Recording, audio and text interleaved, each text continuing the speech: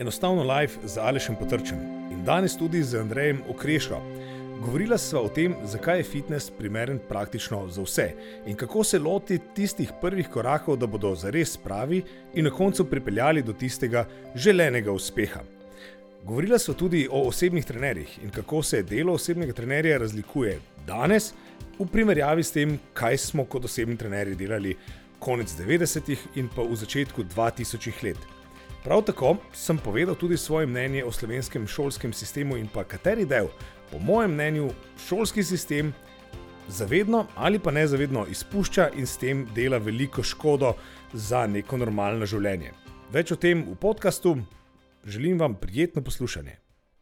Lepo pozdravljeni, podcast Enostavno live s Alešem Potrčem, pa nisem jaz Aleš Potrč. Jaz sem Andrej Okreša, Aleš Potrč pa je tu zraven. Zakaj? Seveda, ker danes bo malo drugače, danes bo on gost in bom jaz njega spraševal, zato bi bilo nesmiselno, da bi sam sebe ti spraševal. Verjetno.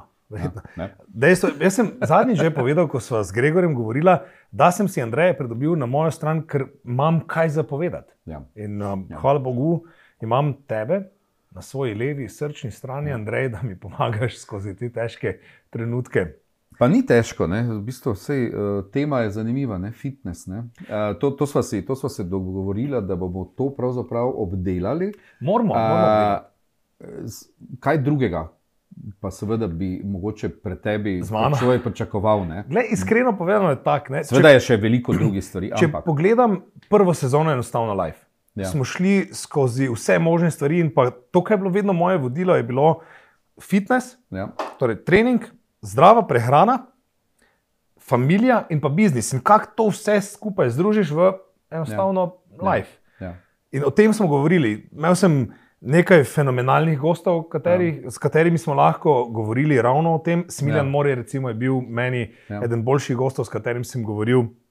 Marko Stavareš, s katerim smo debatirali o tem, kako je on začel in pa kako prideš v bistvu do tega live, potem kot zvezdnik, nogometni zvezdnik v Sloveniji, kot res vsi poznajo, z največ goli v slovenski ligi in tako naprej. Vse to sem dal skozi. In samo zadnja epizoda prve sezone je bila tista, kjer je Daniel takrat prevzel tvoje mesto in sem lahko jaz malenkost več povedal, ampak kot nekdo, ki je več kot 20 let v fitness industriji, kot nekdo, ki izobražuje osebne trenerje po svetu, si želim vseeno dati neka določena sporočila naprej, ki znajo ljudem ali pomagati preklop narediti, tisti prvi korak, da grejo v neki smeri, v kateri mogoče niso dovolj dobro premislili do zdaj, in pa da naredijo pravi korak, predvsem ne samo prvega pravega. Je problem populacije nasplošno, da so predebeli? Nasplošno, če pogledamo svetovne trende, smo že dolgo časa v pandemiji, to je taka super beseda zadnjih par let, ampak v pandemiji debelosti. Populacija konstantno se debeli. In če pogledamo druge... To je grozljivo, ne? Je, ampak veš, nasprotno z tistim klasičnim prepričanjem, ker dostikrat bomo videli posamezne tabore znotraj fitness industrije, ki govorijo o tem, to je krivo, tisto je krivo. In cuker je bil ponavadi najbolj na udaru, ne? In pa sploh v začetku 2000-ih in pa potem tam v Sloveniji. Predtem pa je vedno bila maščoba. Maščoba, ne? Na kar so prišli na ogljikove hidrate. Ne? Vedno imamo občutek, da treba nekaj demonizirati. Stvar ni tako enostavna za pogled, da bi rekli, cuker je kriv, maščoba je kriva. Ne? Kljub temu, da se še zmeraj ta dva tabora tvorita in pa sta zelo glasna, je pa za opaziti neko fluktuacijo skozi čas. Ne? Recimo, že v 70-ih letih je bilo visoko maščobno prehranjevanje, malo bolj moderno, pa je potem prišlo pozabo in tako naprej. To se spomnim, da so za tem delali. In vse te stvari zmeraj pridejo znova na površje, pa spet potonejo, pa spet pridejo. Trenutno recimo se v Sloveniji o LCHF prehrani, low carb, high fat ali pa keto, torej ketonski dieti, zelo malo govori v primerjavi s tem, kaj se je govorilo od leta 2010 pa tja nekje do leta 2015. Dobro. In prepričan sem, da čez dobrih 10, 15, 20 let mogoče bo to spet postalo malenkost bolj popularno. Ne? Tako da en kup nekih načinov prehranjevanja je na voljo in pa v obtoku. To, kaj se meni zdi pomembno, kot strokovnjak na področju fitnesa in pa prehranskega coachinga, je to, da moramo razumeti, da ima vsaka od teh strategij svoje prednosti, svoje negativne strani in pa predvsem se moramo zavedati, da ni za vsakogar enako primerna. Je to možno, bom rekel, na en enostaven način združiti, pa ljudem to na enostaven način povedati, to, kar si ravno kar rekel? Jaz mislim, da je... To zna biti težava, ne? Veš kak? Ja pa ne. Jaz se trudim, recimo tudi na izobraževanjih za trenerje, se vedno trudim poiskati neke analogije, s katerimi lahko ljudem to približaš. In prehranske strategije ali pa neke diete so tak grdi izraz postale. Je to tisto, ne? Dajmo 10 dni hujšati, pa bom lepi, pa si eksplodiraš nazaj. Dieta je vse drugo kot pa točno to. Dieta pomeni v končni fazi beseda način prehranjevanja, ki ga imamo. Torej, pod črto gledano ima itak vsak od nas svoj način prehranjevanja. Kakorkoli. Ne? Jaz si način prehranjevanja posameznika predstavljam podobno kot obleka. Super je imeti obleko, ki je tebi prav. Ki si jo sam izbral, ki si jo dobro počutiš. Tako. Ful hudo je, če moraš nositi cote od nekoga drugega, pa ti niso prav, pa niso po tvojem okusu. In približno na tak način lahko gledamo tudi na prehranjevanje posameznika. Fajn je poiskati nekaj, kaj tebi koristi. Nekaj, s čimer lahko ti živiš iz dneva v dan. Najslabša odločitev, ki jo ljudje sprejmejo, in to je ponavadi januar, tisti mesec, kjer to največkrat vidimo, je, zdaj se pa lotim diete in to pomeni neka blazna restrikcija. Zdaj mi je nekaj pravzaprav padlo na pamet, a se tebi zdi to dobro ravno tu, ko si rekel januar, recimo, je ponavadi tisti mesec v leto, ali pa decembra si dajo ljudi za obljube, ali je to problem pravzaprav, da začnejo ljudje brati forume, pa zdaj bom se to naučil, pa tam prebral, in pol on to, kar prebere, se nekaj vzame ven, pa tako zdaj pa jaz grem na fitnese in se zdaj grem diete. Brez znanja totalnega. To je težava, ne? Ali ne? Tako kot marsikaj bi rekel, da je odvisno. Je težava ali ni? Mogoče. Jaz mislim, da ni tako velika težava. Odvisno je, na kak način se kdo tega loti. Zakaj? Mi imamo danes poplavo informacij. In problem, ki ga imamo pri splošni populaciji, ki se tega loteva, oziroma na to, je to, da ne znajo filtrirati, kaj je dobra informacija, relevantna informacija, kaj pa ni. In to bi mogla biti naša naloga kot osebni trenerji, ki imamo malenkost več poznavanja o procesih, ki se v človeškem telesu dogajajo. In načeloma bi nam, če so to naše stranke, recimo, moglo dati dodatno možnost pojasnjevanja in pa učenja stranke. In učenje stranke bi moglo biti ena od tistih nalog, ki jo imamo. Ampak večina trenerjev, nažalost večina šol še vedno tega ne uči na tak način. Zdaj si malo zajadral noter. Fitnes ja ali ne? Najprej to, torej zakaj ja? Za splošno populacijo je fitnes, ali pa rečemo, kaj je fitnes definirati. Fitnes, kot gledamo kot prostor, absolutno ja. Zakaj? Zaradi tega, ker nam nudi tak širok spekter možnosti telesne aktivnosti kot redko kaj drugega.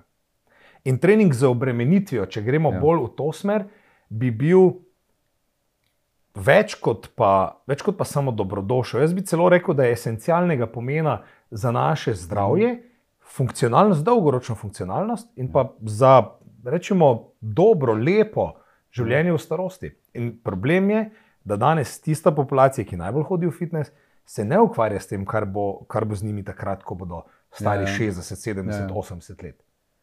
Tu se mi zdi bolj problem. Torej fitness ja za vse, z dobrim znanjem, pa z nekim, bom rekel, s pomočjo ljudi, ki veste, kam moramo. Ne se kam spustiti, torej kar sam nekaj ugotavljati, ker se mi včasih zdi, da nismo. Prepusti strokovnjako to. Veš, kaj je hecno tukaj?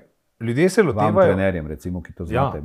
Veste, da ne bi zdaj šel na novo vse študirati, ker nimam pojma. Zato tebe vprašam, kaj ja, kaj ne, zakaj ja, zakaj ne.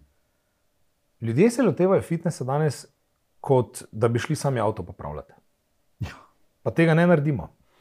Veš, kaj je meni najbolj hecno? Ljudje grejo v fitness, zamislijo, pa se jaz to znam, vse to ni tako težko. Ja, malo dvignete, uteži, pa je to pa malo gor na oni. Tako dalje. Ja. In ne gre tako. Ravno danes, recimo, sem prišel iz treninga z eno mojo stranko, s katero že nekaj časa delam, ampak ima eno težavico v enem točno določenem gibu, ki pa je res nujen za življenje. Ja. Ker je fajn ga dobro znati, zaradi tega, ker se lahko s tem izogneš marsikaterim bolečinam ali pa morebitnim poškodom tudi kasneje. In ko se enkrat to naučiš, ko telo naučiš določenih gibov, telo to zna. To je kot bicikl, potem ne pozabiš tega, tako in lahko hitro prideš nazaj. No, pa vseeno, ljudje ne bi nikoli v življenju šli svojega avta popravljati, če niso avtomehaniki. Se pa lotevajo svojega telesa z nekim prezirom stroke, kar je po eni strani grozno. Se tudi samo zdravljenje, verjetno, ja, do neke mere. In tukaj bom uporabil besede komika Rickyja Gervaisa. Ricky Gervais reče, veš, vsake toliko, to pove na odru, vsake toliko srečam koga, ko se zanašajo na vero svojo. Ja, zdaj pa sem zbolel, bom molil. Ja. In on reče vedno zraven, ja, moli, ampak daj vseeno kemoterapijo zraven. Ja. Skratka, moramo se zavedati, da so določene stvari, ki so pomembne. In zdravstvo, ne glede na to, koliko zaupa kdo od nas zdravstvo ali ne, glede na to, kaj se je zgodilo v zadnjih parih letih, pa verjamem, da je upravičeno, marsikdo ne zaupa, ampak ko si zlomiš nogo, veš, kam greš. Ja. Verjetno si jo ne greš sam imobilizirati. Razen, če smo bili v kakej, bom rekel. Ja, ampak ne boš si dal sam gipsa gor. Ja. In enako je tukaj. Fitness je nekaj, kjer bi po mojem mnenju mogli začeti nagrajevati ljudi, ki so pripravljeni v to investirati na pravilen način. In druge države posamezno že to delajo. S fitness trenerjem ja, ker je lažje. Absolutno. Vsaj v začetku. Veš, to je tako, če greš delati izpit za avto, nisi se usedel doma v avto, pa začel enostavno voziti, vse gre. Vse sem videl druge, kako to delajo. Pa si vzel inštruktorja, si se naučil neke osnove in potem začel voziti avto. Zakaj tega ne naredimo pri fitnessu ali pa pri vadbi nasploh? Verjetno 98% ljudi ne pozna svojega telesa, torej človeškega telesa. Ne vem, če bi rekel, da je odstotek toliko visok, ker se vseeno kar nekaj trenerjev. Namensko sem malo pretiraval. Ampak veliko ljudi se ne zaveda. In potem se grejo dvigovanja onega, tistega. In potem vidimo poškodbe. Ja. Žalostno je, da iskreno povedano tudi vsi trenerji niso dovolj dobro usposobljeni ali pa si niso sami vzeli dovolj časa, vložili dovolj truda v to, da bi rekel, ok. No, zadnja leta je sploh poplava tako imenovanih instant trenerjev na družbenih omrežjih. Ja. Tipa TikTok, Instagram in tako dalje. Skratka, vsak drugi že poskuša biti. Je tudi z dobro mero pazljivosti pravzaprav treba v to smer. Predvsem, ko gre za influencerje, pa kdo mi je že vmes zdaj tudi zameril, ko sem kaj o tem govoril. Ja. Problem je nekaj. Ogromno je influencerjev, fit influencerjev, ki niso šli skozi osnovno izobraževanje, da bi lahko o čemarkoli tem, kaj govorijo, dejansko govorili. In potem se vsak širi svoj pogled. In svoj pogled predstavljajo kot dejstvo. Ne gre skozi. Moj pogled je drugačen od tvojega. Ja, meni je zanimivo, del moje ekipe v Saudski Arabiji je influencerka. 200 000 ima sledilcev, pa to strmo raste. In predvsem je to zanimivo, da ko smo delali tečaj v Saudski Arabiji, konec 2023, je prišla na tečaj in rekla, poglej, jaz o tem sicer dosti govorim, imam 200 000 followerjev, pa takrat jih imela malenkost manj, in jaz si želim vedeti več. Jaz sem šla skozi izobraževanje, pa ki je prišla k nam, ki je rekla, to, kaj sem videla, kaj vi predavate, pa to, kaj vi predajate naprej, kot celotna ekipa, tega nobena trga ne ponuja. In je prišla in zdaj dela že drugi tečaj z nami skozi. Preden, ker je že del moje ekipe za določene stvari, ker ima določene stvari res dobro razvito. Tam se je naučila, ampak manjka pa neka druga področja in hoče nadgrajevati svoje znanje zaradi občutka odgovornosti, ko širi te informacije naprej. Ampak koliko influencerjev to naredi? Ja, bolj malo. Večina influencerjev, in to se moramo zavedati, je plačanih za to, da delajo neko vrsto reklame. To je njihov zaslužek. Če greva na trenerje fitnesa, ko smo rekla, torej zdaj smo ugotovila, recimo fitnes, ja, seveda vsi vemo, zakaj, zaradi dobrega zdravja, o podpori in tako dalje.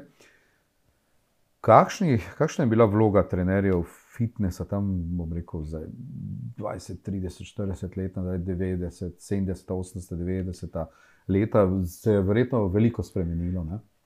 Jaz bi rekel, da se naše delo se je spremenilo skozi čas. Ja. Medtem, ko smo videli, Slovenija je bila v bistvu tako kar pozno štartala s tem, s tem hajpom osebnega trenerstva.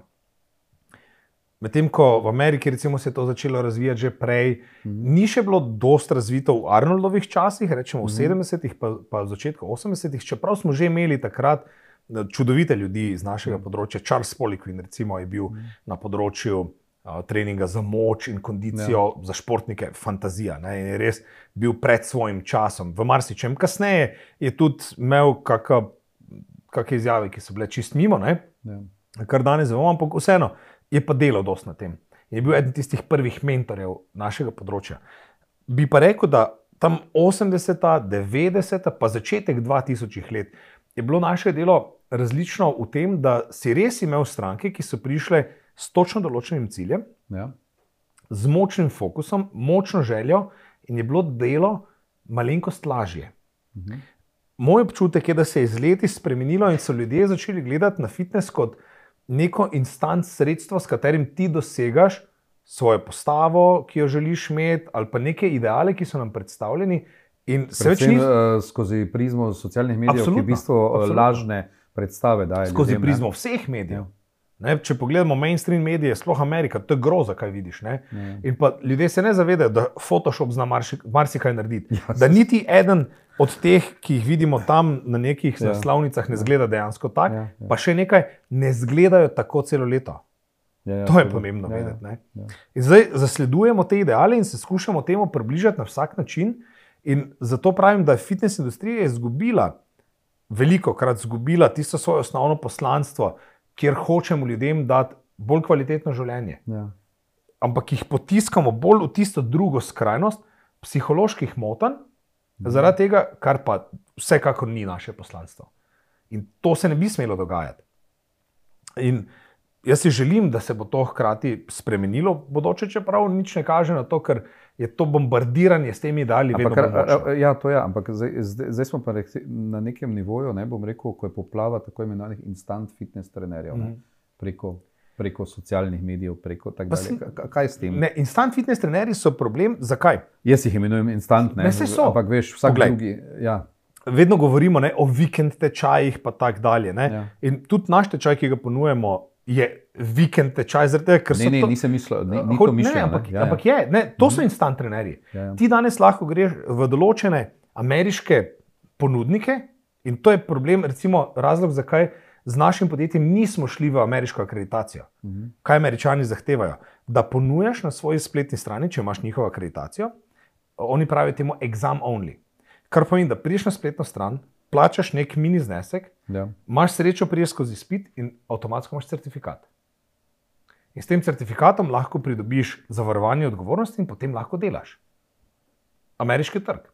In zdaj se te instant fitness trenerji, ki delajo večinoma online, kar je logično, zakaj online, zato ker tam te noben ne more preverjati, noben te ne more zraven dobiti, kaj delaš, tako naprej, delo na črno je lažje. Grejo, naredijo te hitre certifikate za nekaj $100 in so trenerji in se lahko predstavljajo kot trenerji. Potem pa primerim jaz naš tečaj, ki gre vsega skupaj, samo vodenega dela, ker ljudje spet ne razumejo, koliko dolg tečaj dejansko je. Tudi če ga oglašujemo, rečemo 7-8 tednov, nima veze. Pogled je treba, koliko ur predavanj zajema. In naš tečaj recimo zajema več kot 100 ur predavanj. Več kot 50 ur praktičnega dela uživa v fitnesu. Pod vodstvom. To ni mentorsko delo, kjer folk gre nekam, pa ga nekdo malo pogleda, pa mu potem podpiše za 100 ur treninga.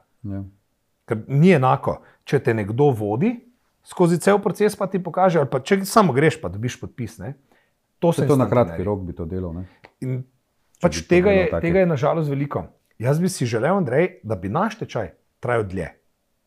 In vesel sem in lahko danes potrkam, da imam srečo skozi procese, ki smo jih skozi leta in leta nastavljali, da se danes odločajo za naš tečaj tisti ljudje, ki resno mislijo s tem, kaj delajo. In vidim naše trenerje na vseh možnih dodatnih izobraževanjih, ker drugih ni toliko. Meni je to pomembno. Ker to pomeni, da smo jim skozi tečaj dali pravi mindset, ki ga rabijo za to delo. Torej je nujno. Kaj se ti zdi, da je problem v tem, da pri fitness trenerjih, da ni neke, bom rekel, analize, nekega bolj ostrega pogleda do tega, kaj kdo pravzaprav ponuja, da eni prodajo meglo, drugi pa so malo bolj resni. Vprašanje, rekel, zelo redki so bolj resni. Veš kaj je vprašanje, kako bomo to kontrolirali? Ja, saj, kdo? Kadra itak ni. Ja. Športni inšpektorat, na direktoratu za šport Republike Slovenije že zdaj ni dovolj inšpektorjev, da bi karkoli naredili ekstra. In zakopani so v papirologijo. Jaz bi si želel, da bi imeli več časa, ker bi trg bil bolj čist. Mi imamo problem danes, kar niti ne gre zameriti, mi imamo problem v fitness svetu delo na črno. Jaz bi si upal reči, da več kot 80% trenerjev v Sloveniji dela več kot pol na črno. Kaj mislim več kot pol? Nek del prijavijo, za nek mali del se izda račun, ker moraš plačati davke. In če davko ne plačaš, ali pa če jih plačaš, brez da si en račun izdal, te prej, ko se nekdo vpraša, odkot. Sploh če to delaš par let, ampak rečemo, da pol si naredijo na črno, pol si naredijo na račune. Zakaj je torej takšen problem, da torej nekateri trenerji delajo pač na črno? Mislim, jaz osebno ne vidim, seveda dela na črno, ampak govorim o tem, da pač kaj niso sledljivi. Zakaj je to problem? Ja. Ne, da niso sledljivi. Da nema zdaj to o finančnih zadevah govorila, torej davkarija in tako dalje. Mislim, moramo o finančnih zadevah govoriti. Zakaj? Jaz sem rad za en fair play. Aha, torej na vseh področjih, seveda, ja. Tudi zakaj na teh področjih? To postavlja v prednost tiste, ki delajo samostojno. Postavlja pa v ful slab položaj vse tiste, ki bi sicer zaposlovali osebne trenerje. Ti kot podjetnik ne moreš dati take plače tvojemu trenerju, kot si jo on lahko naredi z delom na črno. To je logično. Ker ti plačuješ toliko davke in ljudje v Sloveniji imamo zamegljen pogled, ko gre za finančno situacijo. In jaz mislim, da je to problem šolskega sistema od vsega začetka, ki nas ne uči finančne pismenosti. Zakaj nas tega ne učijo? Vprašanje za kje druge, ampak kaj imamo problem? Običajno delavci ne vidijo, koliko podjetje dejansko plača za to, da pride tisti denar na račun. In pa kam ta denar gre? Zaposleni običajno vidijo samo en del tega. Zaposleni vidijo, poglej ga onega podjetnika, on je pokasiral našim strankam, za katere smo mi delali, ful denarja, mi pa dobimo manj kot pol. To je to, kaj se vidi. To, kaj se ne vidi, je to, da ni podjetnik pobral pol. Država je. To tudi, Država je vzela prispevki za socialno varnost. Če delaš na črno, tega nimaš. Je tako? Zdravstveno zavarovanje, če delaš na črno, tega nimaš. In tako naprej, in tako naprej. In to so tisti stroški, ki nanesejo potem zraven. Ti si veliko v tujini bil, pravzaprav, koliko je Slovenija neprijazna v davčnem smislu napram drugim državam, recimo na tem področju, ko se pogovarjaš, recimo, kjerkoli si bil? Odvisno za katere države primerjamo. Ampak vseeno, jaz bi si upal trditi, glede na to, da sodelujem ne s partnerjem, ampak jaz sem živel v Avstriji, recimo.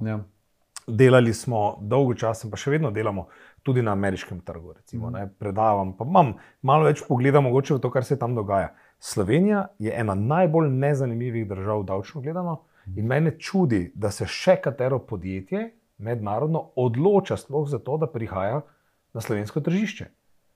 Ker nobenega benefita dejansko nimaš, ne finančno, ne kakorkoli druge.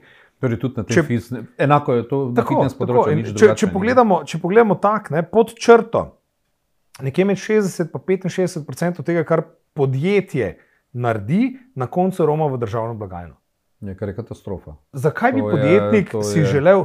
Torej, pri nas zgleda tako, da več kot narediš, bolj si kaznovan. Ja. Boljše kot ti gre, bolj si kaznovan. Kje je motivacija za podjetnika? Nije, ne. In jaz bi si želel, jaz bi raje dal mojemu zaposlenemu, ki je dejansko naredil to delo, pa pomagal graditi zgodbo, raje bi njemu dal več denarja, kot pa ga dajemo v državno blagajno, potem pa vidimo, kam to gre in na kak način se dela. Ja, da smo res zajadrali v finance. Veš, kaj me pravzaprav zanima? Greva k ljudem, ne, ki se odločajo za fitness, torej nekaj treba narediti. Ne.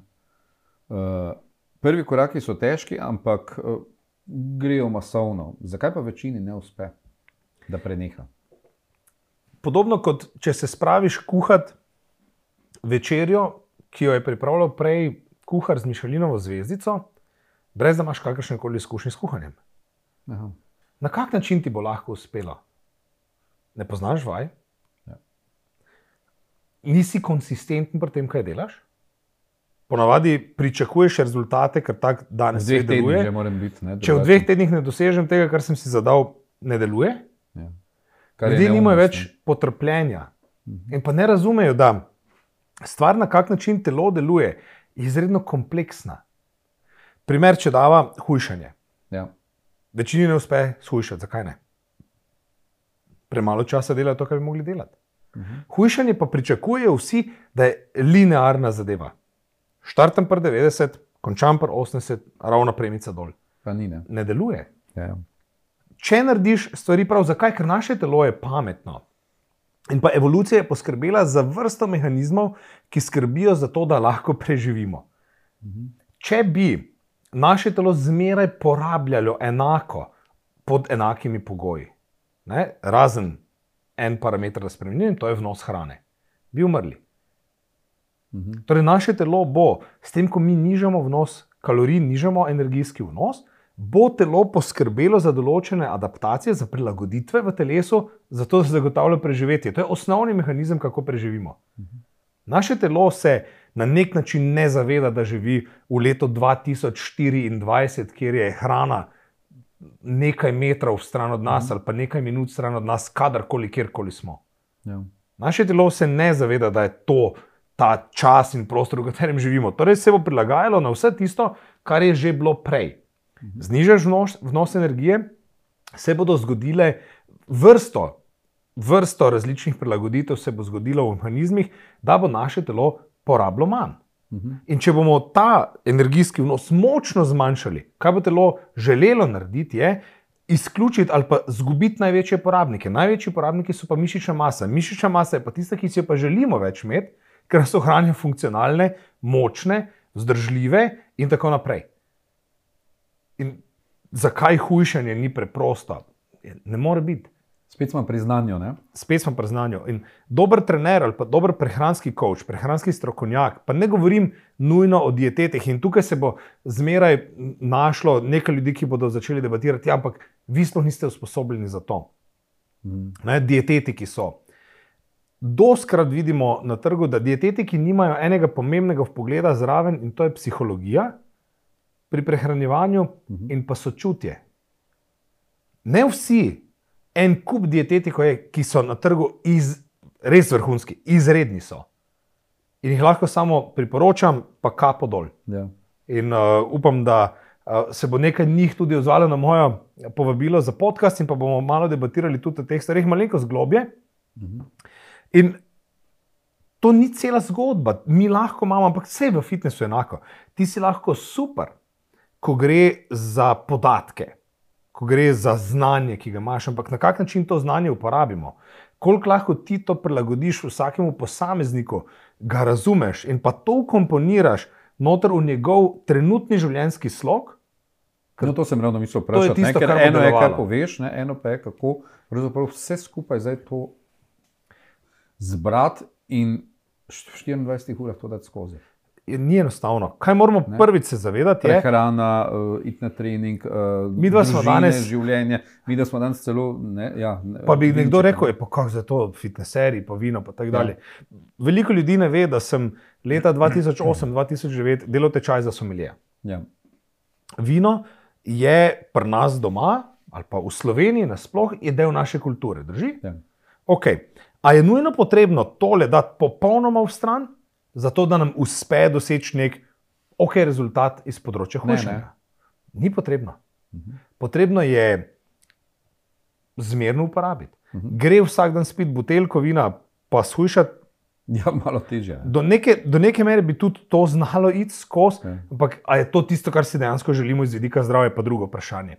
Ampak rečemo tako, če peljem Jasmino vsake toliko na večerjo, pa spijeva zraven kozarec vina, je to tisto, kar bo igralo največjo vlogo in pa zaradi tega uničim ves napredek? Sigurno ne. Ja. Vse drugo bo igralo dost večjo vlogo pri tem. In ljudje smo danes nastavljeni na kaj? Na ekstreme. Ne? Všeč so nam ekstremi. Ali ena ali pa druga. Ja. Ni vmesnega. Ampak tisto vmesno... Če življenje je toliko široko, toliko lepo.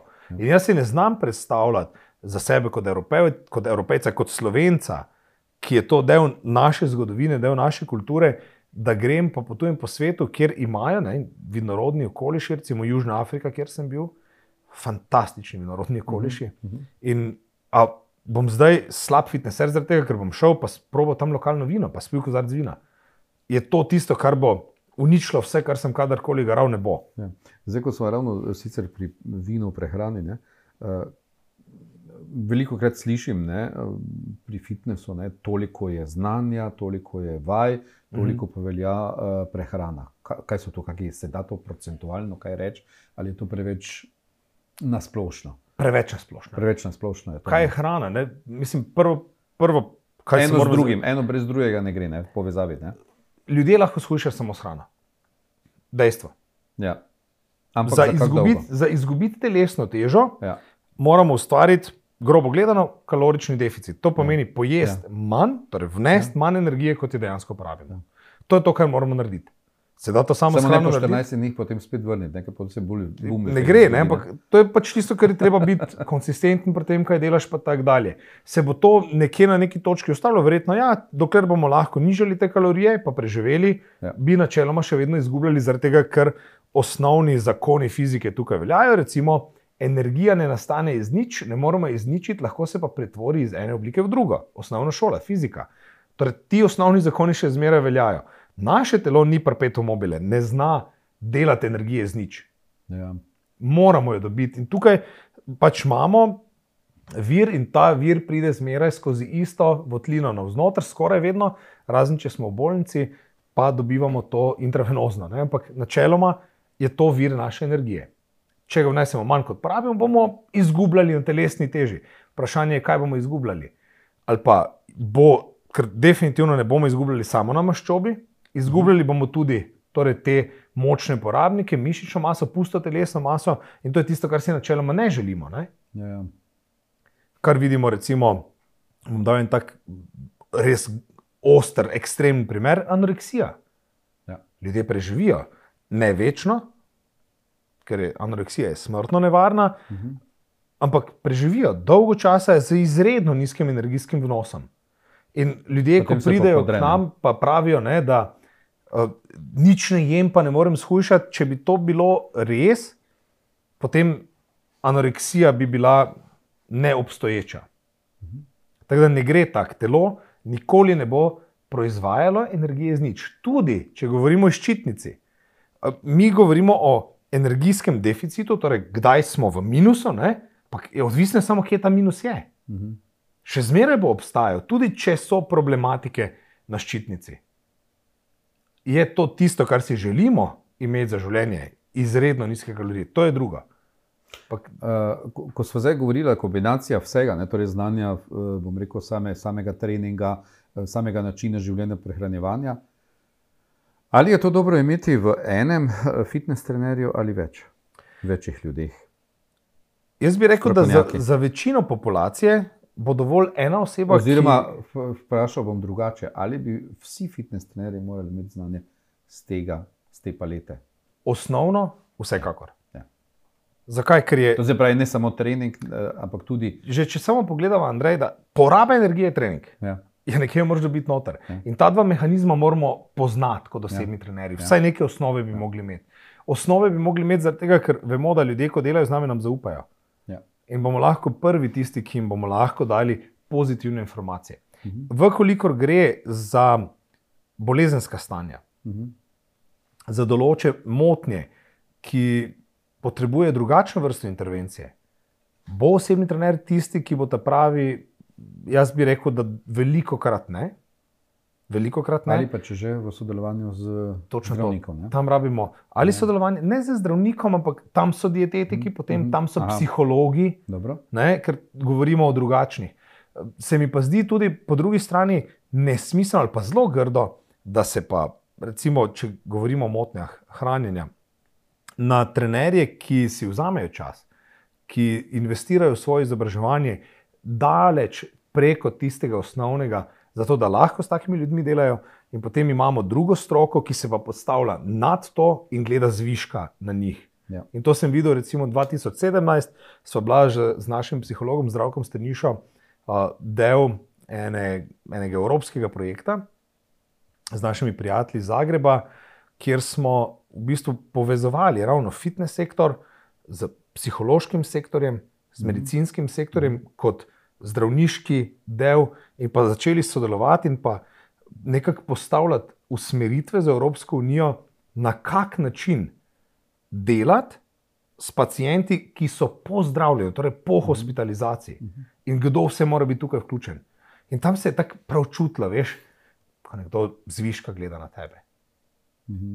In kar nekaj takih pozitivnih zgodb smo dali skozi, kjer smo predvsem mladim puncem lahko dosti dobro pomagali s tem, kaj delamo, zaradi tega, ker je bilo zaupanje in pa naše delo dosti drugačno od tistega hladnega, ki so ga pa dostikrat bili kje deležni v ustanovah. Ja. Če zdaj targetirava, recimo, bom rekel, tiste, ki bi si želeli nekaj na sebi narediti in tako dalje, kako se pravzaprav pravilno tega lotimo? Ne? Verjetno ni, da prvo sem vpisal v en fitness center. Ne? To je... Ja, ne, bi. Kaj predlagaš, kje neke nasvete, mogoče čistim analfabetom, ki ne vejo, kako bi se začeli? Zdaj, najprej povem, da jaz v Sloveniji ne poznam konkurence za mene, da bi moral koga hvaliti ali pa karkoli. En kup trenerjev, ki niso šli skozi naše izobraževanje, je super trenerjev. Meni je vseeno, skozi katero šolo je kdo šel, če dela dobro. In z veseljem ga priporočam naprej. Enako kot pri fitness centrih nisem pristranski, ko gre za dobre centre. Sem pa hkrati toliko lokalpatriota, da podpiram tiste lastnike fitness centrov, ki so majhni lastniki, slovenski lastniki in so se dolgo leta trudili za to, da je fitness kultura v Sloveniji živela in pa rastla. Motijo me trenutno, to se dogaja za zadnjih več kot 15 let, velike korporacije, ki prihajajo na slovensko tržišče in namenoma uničujejo trg. Ker to, kaj se zdaj dogaja, je uničevanje trga, razvrednotenje našega dela do neke mere tudi. Če se spomnim nazaj... Govorila s postavljanjem fitness telovadnic? Ja, in pa... Čim nižja cena, samo naprave. Jaz pravim še celo kaj mene najbolj zmotilo. Pa naj povem, da jaz nisem več lastnik fitness centra v Sloveniji. Jaz sem svojega prodal v Sloveniji. Imam še ga v Avstriji z partnerjem, s katerim super sodelujeva od leta 2018 naprej. In sem vesel, da niso samo poslovni partnerji, ampak tudi sicer prijatelja. Ampak v Sloveniji nimam emocij vključenih tukaj. Ampak gledam čisto fair deal, fair play. In meni se ne zdi fair play, da priješ na trg, veš, da imaš finančne zaledje večje kot pa kdorkoli drug, ker imaš 550 centrov postavljenih po celi Evropi. In začneš na tak način, da rečeš, pridi k nam, mi bomo odplačali pogodbo, ki jo imaš obstoječo tam. In veš, da boš delal prvo leto, mogoče prvi 2 leti, bilančno gledalo minus, ampak boš uničil trg do te mere, da ljudje ne bo imeli druge izbire, kot pa da pridejo k tebi. To se mi ne zdi fair. In jaz podpiram... Torej tudi v tej fitness industriji še žal dogaja. Tako recimo na stanovanjski Sloveniji se na srečo to še ni uspelo zgoditi, ker je preveč. Vedno bolj se tudi to dogaja, se prihaja, korporacije začnejo kupovati stanovanja, kar pomeni, da preprost človek, tako kot smo poznali to včasih, lastniška stanovanja bodo počasi izginila. Tako bi si jaz to predstavljal, tako zdaj kažejo stvari. No, na fitness sceni se to dogaja, seveda se dogaja. Začelo se je dogajati za prvo verigo, ampak niso šli dovolj daleč. Zanimivo, nisem vedel, da je to tako daleč, tudi na tem področju. Ja, zdaj ta novi player, ki je prišel na trg, pa nočemo imenih, to je pa naredilo kar dost štale. Marsikdo od tistih, ki so se trudili pa dolgo časa, poskušali ohranjati nizke cene, kljub temu, da za njih to ni bilo vzdržno, pa so bili še vseeno tam, pa delali in kup drugih stvari, da je to šlo naprej, so mogli zapreti svoje vrata. Samo, če smo zelo realni, oprosti 19 ali 20 evrov na mesec, kaj pa lahko pričakujem? Razen to, da tisto dvorano... Pričakuješ lahko, da imam dovoljen vstop v dvorane. Ja, to je to. In to je to. Nobene pomoči. Ne moramo pričakovati, glej, kar je logično. Če greš, primerjava tak, McDonald's ali pa restauracija Michelinova zvezdica. Kje boš dobil boljši servis? Kje bo boljša kvaliteta? In doskrat je tak, da ta cena na trgu še zmeraj bo odražala boljšo kvaliteto. Morajo. Kvaliteta stane. In to spet ljudje razumemo, ko gre za avtomobile, ne razumemo, ko gre za fitness. Ampak to je naša mentaliteta. Če bi ti vedel, kolikrat vidim pod našimi oglasi, glej ga napihnjenca, pojdi rajše drva sekat, idi ven delat in tako naprej. In največji hec je, da take komentarje dobivamo od tistih ljudi, ki izgledajo porazno slabo, bolani, z ogromno prekomerne teže in pa vidiš, da jim nekaj v življenju manjka. Mislim, jaz se vedno sprašujem o psihologiji in to bi bil Zdravko naš verjetno boljši sogovornik za to, da bi nam to razložil. Pa kak človek moraš biti, ker ti imaš kadarkoli možnost Facebook na katerem koli socialnem omrežju. Scrollati mimo, pa se ne dotaknete. Če ti ni všeč, greš mimo. Ampak da si vzameš čas, greš pogledat, pa napišeš ta komentar. Čemu? Kaj dobiš s tem? Svojo frustracijo pravzaprav tukaj dajo. Ok, pač to pride, ampak kaže pa na neko stanje zavedanja, koliko pomembno to dejansko je za nas. Moje vprašanje se pojavi, če bi vi zase, za fitness porabili toliko, ko date v svoj avto za servis in za varovanje na leto, koliko bi lahko dobili s tem? To si dobro povedal. In spomnim se ene stranke, ki je bila naša stranka, učiteljica je bila, učiteljica geografije, in se spomnim, kako mi je enkrat razložila, zakaj je pripravljena dati, takrat je plačala za osebne treninge, mislim, da 250 evrov na mesec. To je bilo od tiste njene plače takrat kar dost. Veš, kako mi je razložila? Rekla, Aleš, poglej, vidiš tam zunaj, tam je moj stari polo. Ta polo me pelje od točke A do točke B. Ko polo crkne, dam 500 evrov, dobim drug avto, se peljem od točke A do točke B. Ko pri meni kaj crkne, ni rezervnih delov. Ja, seveda. In je rekla, to je investicija v mene, zato da bom jaz lahko brez potrebe po rezervnih delih živela še kar nekaj let. Še nekaj časa, ja. In dokler si lahko to privoščiš, kaj hočeš boljšega? Ampak kje je ta težava ljudi, da ne znamo razmisliti o sebi, torej da je treba vlagati v sebe, ker je to osnova, da lahko sploh karkoli drugega v življenju počnemo? Ker ne planiramo. Ne planiramo. Mi reagiramo. Kdaj greš k zdravniku? Ko si bolan, ne. Zakaj ne delamo rednih zdravniških pregledov enkrat letno? Ja, preventivnih. Noben. Ali pa zelo malo ljudi. Mi ne planiramo, ko gre za naše telo, ko gre za naše zdravje, ne planiramo, mi reagiramo.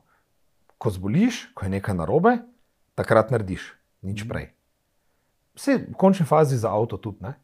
Koliko ljudi skrbi, res dobro skrbi za svoje avto. Takrat, ko je crkne, takrat greš k mehaniku, ne? Ne greš na preventivni pregled, dokler ni avto star kaj 8 let, ali koliko si pol dolžen hoditi na tehničnega, ali po 5 letih mora avto iti vsaka 2 leti na tehnični pregled in tako naprej, ne? In takrat greš. In potem se ne narediš tehničnega in greš popravljati, ne? Če en rezime narediva, da ne bova predolga, ne? Torej, fitness ja, sva rekla, odlično, če so fitness trenerji z odličnim znanjem, ki so nekaj dali skozi, ki niso samo po nazivu fitness trenerji, ampak tudi vejo, kaj govorijo, imajo širši spekter znanja, o pomoči se ostalih. Kaj torej priporočaš? No, če se vrnem na tvoje vprašanje prej, kako začeti? Začnite tako, da poiščite fitness, v katerem boste dobili od vsega začetka neko podporo. Ker vam bo fitness pomagal pri tem, da imate... Torej ne samo, da plačate vstopnino za vstop v dvorano. Da imate nek uvodni trening, dajte malo več denarja, ker se splača. In začnite tam. In če vidite, da vam gre, dajte se pridružiti ali vodenimi vadbam. Vodene vadbe, danes govorimo o skupinskih vadbah, niso drage. Niso drage. In kar nekaj fitnessov v Sloveniji, tukaj pa bom govoril o imenih, ki jih zelo cenim, pa jih lahko priporočam, kjer se to splača narediti, recimo v Ljubljani, Max Gym, Robert Rus recimo je eden tistih, ki ga cenim kot trenerja, več kot 30 let je trener. In Robert, ki je star več kot 50 let, izredno fit in še danes zmeraj poučuje, ker mu je to delo mu je všeč, živi za to. In dostikrat sva se pogovarjala ravno o tem, pa včasih je treba stopiti korak nazaj, ker smo dosti emocionalni. Max Gym v Ljubljani, kjer boste lahko to naredili, recimo tudi Andraž Kavka z njegovim Alfa Gymom v Ljubljani in potem Athlete Gym v Škofji Loki. Klemen in Tina delata fantastično. Lahko samo toplo priporočam. Potem Fitovarna, ki je bil moj fitness, je sicer sedaj v Dupleku, pa mogoče komu malo dročam, ampak teh 10 minut se splača peljati. Zaradi tega, ker je atmosfera tam čisto drugačna. In ljudje, ki hodijo tam, so drugačni. Vem, da sem se pogovarjal z enim trenerjem, ki je šel k tem velikim, in kak mi je rekel, jaz bi se lahko skoraj vsak dan stepil, ker tak folk hodi tja. In jaz se ne počutim tam dobro in mene tam noter recimo ne boš videl trenirati. Grem pa vsake toliko k tem. Potem na Dolenjskem, recimo naš Vito, fantastičen človek, ima to Starfit fitness v Slovenskih Konjicah, kjer bo Niko recimo poskrbel za vas. Izola, Invictus fitness, recimo, kjer bodo naredili res dobro. Zdaj še v Jesenicah recimo imamo en nov fitness, ki ga je naš tečajnik svojo ženo naredil. Dejan. Torej ne samo gledati na denarju, splača se v sebe vložiti. Poglejte na kvaliteto, poglejte, kje boste vi prišli tja, pa vas sprejme ljudje. Jaz mislim, da to pove ogromno. Ne, da prideš kot McDonald's na kiosk, pa si izbereš, ker burger boš imel, pa te na koncu robot postreže, pa da imaš nekoga na recepciji, ki te reče zdravo, ki te pospreme, ki ti pokaže prostor in pa ti da nekaj več. To je tista kvaliteta, ki bi jo mogli vsi, ki začnejo v fitnessu, pogledati. Dobro. Bo to v tem podcastu, seveda še kakšne druge na to temo, bo govorila, tudi ti boš v prihodnosti še kaj rekel. Tako da, to je za tokrat. Pamet v glavo, pa nekaj na pamet. Raje se res posvetujte, vprašajte, pa ne preveč forumov. Ostanite fit, pa uživajte v življenju. To je bil enostavno live za tokrat. Vesel bom dobre ocene na iTunes in vas vabim, da se naročite na podcast, da boste vedno up to date. Če si želite izvedeti več o zdravem načinu življenja, izobraževanju za osebne trenerje in kako lahko živite polno življenja s svojo družino, mi sledite na Instagramu in Facebooku. Pa do naslednjič!